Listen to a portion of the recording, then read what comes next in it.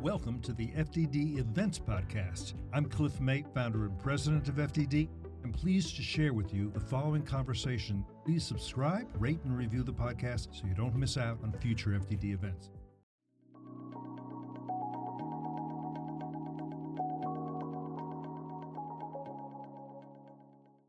Good morning. It's Monday, February 26th. The war in the Middle East is now 143 days old.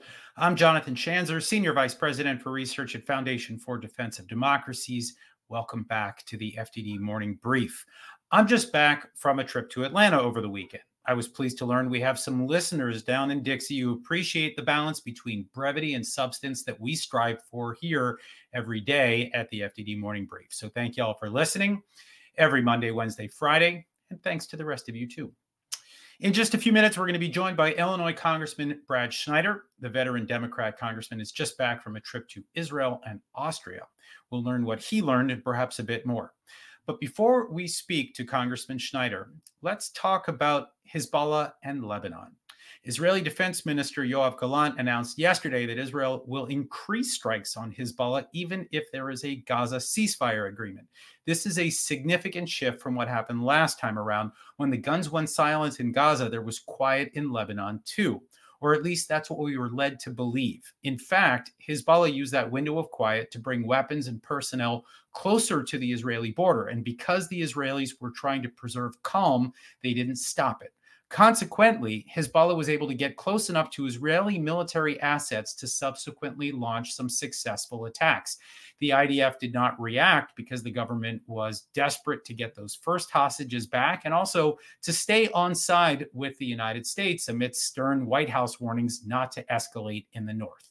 Well, now Israelis are saying khalas or must speak, depending on whether you speak Arabic or Hebrew, but either way, Hezbollah will now not get a free pass. A major question is, what happens when Israel hammers Hezbollah when there is quiet in Gaza? Will that trigger the war that everyone has been trying to avoid? I think there's a good chance. I mean, maybe Israel understands that there is no further use in postponing the inevitable. The IDF has avoided a clash with Hezbollah for 18 years, but now there are some 100,000 residents of the northern communities who need to return home. Serious escalation appears all but certain. What happens next? I honestly don't know, but we are living in a post-10/7 world. The rules have changed. Only one thing has not changed, and I believe I've been saying this from day one. Keep an eye out for the war in the north. Now for your headlines. Headline 1. Senator Tim Kaine of Virginia is urging the White House to provide Israel with only defensive weapons. You heard that right. The former vice presidential candidate and former Virginia governor is trying to deprive Israel of the weapons it needs to finish the war in Gaza. Such a move would also crush Israel's ability, what it needs to do in Lebanon, as we just discussed. I can't say I'm shocked. This sort of rhetoric continues to swirl amidst calls to end the war in Gaza, purportedly for the sake of Palestinians. But it begs the question as to whether these calls serve to benefit Hamas in the end. Just so we're clear, if this war ends without Israel taking out the last bastion of Hamas fighters in Rafah, I believe the Iran-backed group will find a way back to ruling Gaza, and then future wars are all but guaranteed. Headline 2, and speaking of pressure on Israel, the Israeli public broadcaster Khan, or Channel 11, is reporting that the White House is considering more sanctions on West Bank settlers. I didn't love this the first time around, and I can't say I love it now. Look, if there are violent Israeli actors in the West Bank, they have it coming. But why not just issue a démarche to the Israeli government to arrest those that they see have been involved in violence? I'll tell you why. This is about virtue signaling to the progressive and woke elements of the president's base. It won't accomplish much. It might even backfire if they go after Itamar Ben-Gvir. The right-wing Israeli politician would love the attention. Oh, and I can't help but notice that there have been exactly 0 sanctions handed down on Qatari financiers of Hamas. Shocking, isn't it? Finally, headline 3, Prime Minister Benjamin Netanyahu said that total victory will be, quote, weeks away after the Rafah operation is launched. Okay, first of all, that Rafah operation may be postponed by 6 weeks or even more if there is a hostage deal. So that means that total victory would be weeks away after the other weeks. In other words, Bibi's total victory, as he called it, could be months from now, if my math is correct. But let's also remember, this is not the time to start promising mission accomplished. We all remember what happened to President George W. Bush after his speech on that aircraft carrier.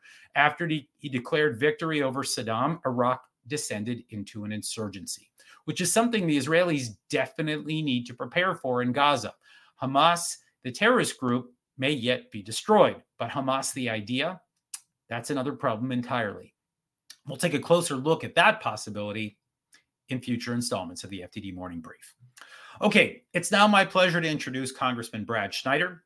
I've known the congressman for a few years now, and I've had the pleasure of eating lunch with him recently in Chicago. He's got encyclopedic knowledge of the Middle East. He sits on the House Ways and Means Committee and the House Foreign Affairs Committee. He's also involved in several dozen different congressional caucuses. He's a truly active legislator who is passionate about a wide range of issues. So I can think of nobody better to bring on the FDD Morning Brief. Welcome, Congressman Brad Schneider. Hi, John. It's good to see you. Well, good to have you with us. So, Congressman, you're just back from Israel. You visited Kibbutz Nir Oz. You visited other places as well. Kibbutz Nir Oz, of course, was one of the communities hardest hit by the 10/7 attacks. What were your impressions from your conversations with the survivors and the other folks that you met with in Israel? Thank you. Yes, I was in Israel last week. I went with my local community, the Chicago Jewish Federation. It was not a political trip. It was really a trip to see the organizations that Chicago's Federation is investing in to help Israel recover. And we started our visit with a trip to Nir Oz to see the impact of the 10/7 attack. And it was devastating. You could see the gruesome brutality of Hamas as they went literally house to house, killing people, torturing, abusing, and then burning and mutilating not just the bodies, but the homes that people lived in. Slowly, the community is starting to recover. The flowers are on the trees. You're seeing blossoms. They're starting to clean up from the devastation. But this was a community of 400 people, and 25% were either murdered or taken hostage, with many still in Gaza. So they are resilient. They're strong, but they are suffering, and it will be a hole in their heart forevermore. Yeah, I can only imagine. You talked to some folks from the business community too. What was the upshot there? The economy, we met with a number of folks, as well as journalists covering the economy. The economy has taken a hit, as you might expect. But again, Israel's resilient. They have grown an extraordinary economy over the last 75 years while facing threats from all around. I think part of the reason Hamas attacked when they did is Israel was making progress, first with the Abraham Accords. And as you know, there was discussions with Saudi Arabia. And remarkably, those conversations are continuing. Israel is a part of the Middle East. It will permanently be a part of the Middle East. And Israel's contribution is very much about the technologies they're developing, the economy they've grown, and the integration into the greater Middle East, but the contributions into the regions even further beyond, into Africa, Asia, and Europe. Well, we'll be watching that. I know that's a significant challenge for the Israelis, as they have to try to cover their budget for the war and all the costs associated with it. It's not going to be easy. Let me shift gears for a minute. After you visited Israel, I understand you were also in Vienna, where you met with the Director General of the International Atomic Energy Association, the nuclear watchdog, more commonly known as the IAEA. Now, they've got their hands full with Iran right now. How was that discussion? It was constructive. I did meet with DG Rossi, as well as the U.S. Ambassador Laura Holgate. And let me take a step back. You talked about in your opening remarks about Hezbollah and the threats to Israel on the northern front. We talked about the attack from Hamas and the war, where Hamas has to be removed. The threat has to be eliminated. Israel is facing threats from the south, from the Houthis. There's a common thread through all of these, which is Iran. And these groups give Iran strategic depth. That's not just a threat to Israel, but to the region and to U.S. interests. The concern of Iran having a nuclear weapon only greatly expands those threats. And so it is imperative that the IAEA, the E3, and the United States to continue to do everything we can to make sure that Iran never gets a nuclear weapon. The Europeans and the U.S. put out a statement in December making that point, and we need to continue to push. But Iran's enriching to 60%. One of the things we talked about is they're playing this cat and mouse game. They're enriching at the same time as they're blending down. So they're staying kind of in a stasis, but sending a signal. We need to send a signal back, and we talked about this in our meeting. The United States needs to send a very strong signal that we are deadly serious. Iran will never have a nuclear weapon. Well, I hope we follow through on that. You also joined a congressional delegation to the OSCE, the Organization for Security and Cooperation in Europe. For our listeners who don't know, first of all, what is this? And then what was accomplished there? Yeah, the OSCE, unlike NATO, which is a defensive alliance with a treaty of European nations, OSCE, Organization for Security and Cooperation of Europe, is a broader organization. It's got 57 countries that are members, and it is talking about strategies and steps that we can take to try to enhance security and reduce the risk and threats to member states. Last week was a busy week. It wasn't just the annual OSCE meeting in Vienna. You had the Munich Security Conference as well, just preceding this. A lot of people had attended both. The conversations that I was engaged with in Vienna all centered around, will the United States step up and then pass the essential funding bill to support Ukraine in its fight against Russia, to support Israel in its fight not just against Hamas, but as you mentioned, Hezbollah and others. And will the United States continue to lead? We are at a perilous moment in history. And the United States is at a crossroads as we head into an election. And the decisions we make today, whether or not we're going to have that vote in Congress, the Senate passed it, the House needs to bring it to the floor. It'll pass with 300 votes at least, but it's got great risk to Speaker Johnson. That was the conversation more than anything else in my visit. Well, let's unpack that action that's going on in Congress right now. I mean, we need to pass that funding for our allies in Israel and Ukraine who are fighting against tyranny and terror. What's going on here? I mean, how are we to understand exactly what's happening in Washington? I wish I had a good answer. I'm trying to understand exactly what's happening. I don't think we've ever been at a place like this. United States interests around the world, but in particular in Europe, where we have keen interests facing as you mentioned, the tyranny of Putin.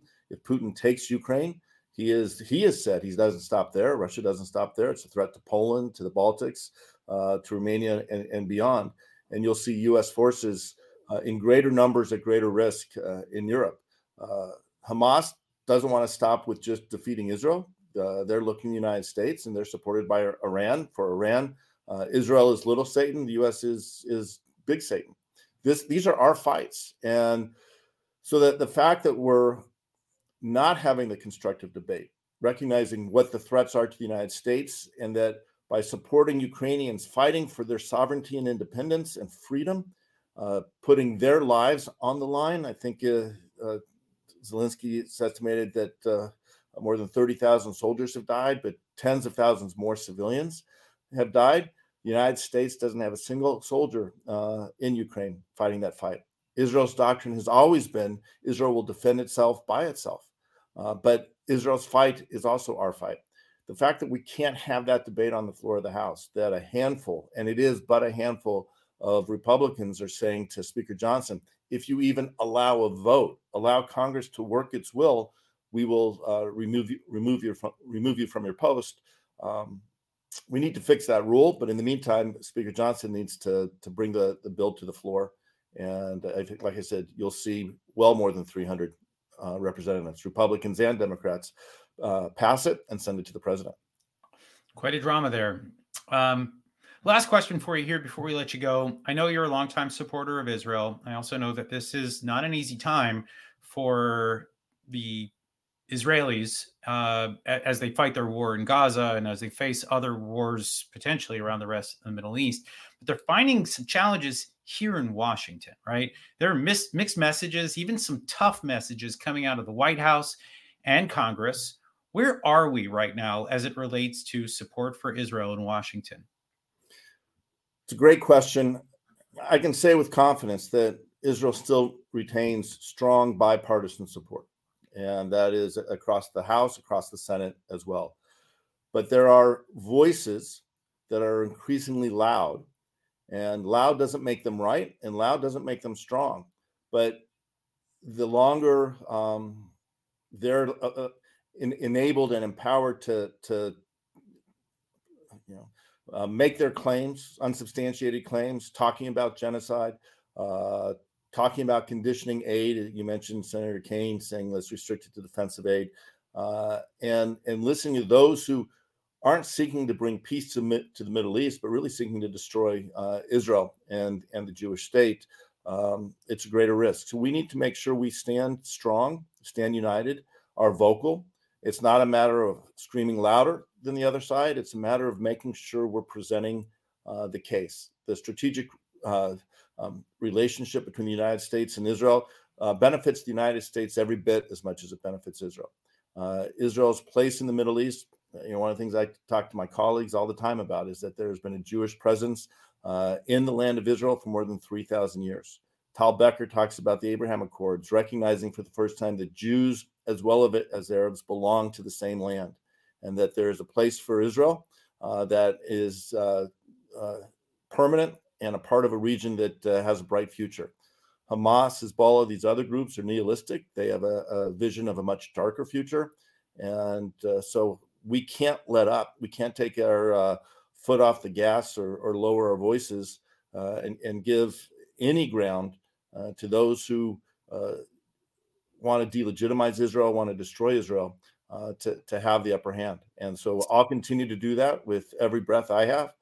We continue to build support. I'm going back to Israel next month with a delegation of members of Congress. That will be a political trip where we'll talk to the elected leaders in Israel. And my goal is to make sure my colleagues understand and see Israel's threats, but also Israel's opportunities the way I do. And we were talking earlier, one of the people I met on my trip last week was Ori Megadish, the Israeli soldier who was captured, held hostage for more than 3 weeks and rescued by the IDF. Today it was announced that she is returning to duty in Israel in the IDF. When we talked, she talked about her commitment to her country, to service to the Jewish state and the Jewish people. And her resilience, her courage should be an example for all of us. And it's something I'll take back when I go to Washington on Wednesday and share with my colleagues. All right. Well, thank you, Congressman Brad Schneider, for taking time out to join us today. And thanks for your terrific work. Thank you. Always good to see you. Okay, here's what FDD has on tap for you today. My colleague Rich Goldberg has a new piece in the Dispatch that just eviscerates the White House-led talks regarding Israel's border with Lebanon. He warns that the deal being pursued by White House senior advisor Amos Hochstein will yield a victory for Hezbollah, while Israel would get the short end of the stick. Rich also argues that the longer a war between Israel and Hezbollah is delayed, the bloodier and costlier that eventual war will be. I don't disagree. My colleague Elaine Dzinski, head of FDD's Center on Economic and Financial Power, is out with a new piece in the New York Post suggesting economic warfare strategies that Washington can and should deploy against Russian strongman Vladimir Putin and his war machine in Ukraine in the aftermath of the murder of opposition figure Alexei Navalny. And finally, FDD's Iran nuclear experts will be hosting a live virtual briefing tomorrow at 1:15 p.m. on our website. As the aforementioned IAEA prepares to meet next week to discuss Iran among its other challenges, FDD will host renowned nuclear physicist David Albright for a conversation with FDD's Anthony Ruggiero, Andrea Stricker, and Rich Goldberg. They'll dig into the latest intel on Iran's nuclear program, including the regime's current timeline for a bomb, its weaponization capabilities, and more. Consistent with FDD's brand, our panel won't be just admiring the problem. We'll be dishing out specific policy recommendations for Washington and others, all with the goal of turning the screws on Iran at the upcoming IAEA meeting. Okay, that's it for today. Read our expert analysis on our website, fdd.org. Read our quick takes on X at FDD and support our work with a tax-deductible donation at fdd.org/invest. Tune in Wednesday for another installment of the FDD Morning Brief. I can't tell you exactly how it's going to go, but there will be more updates, more brevity, and another great guest. So until then, I'm Jonathan Schanzer, signing off for FDD.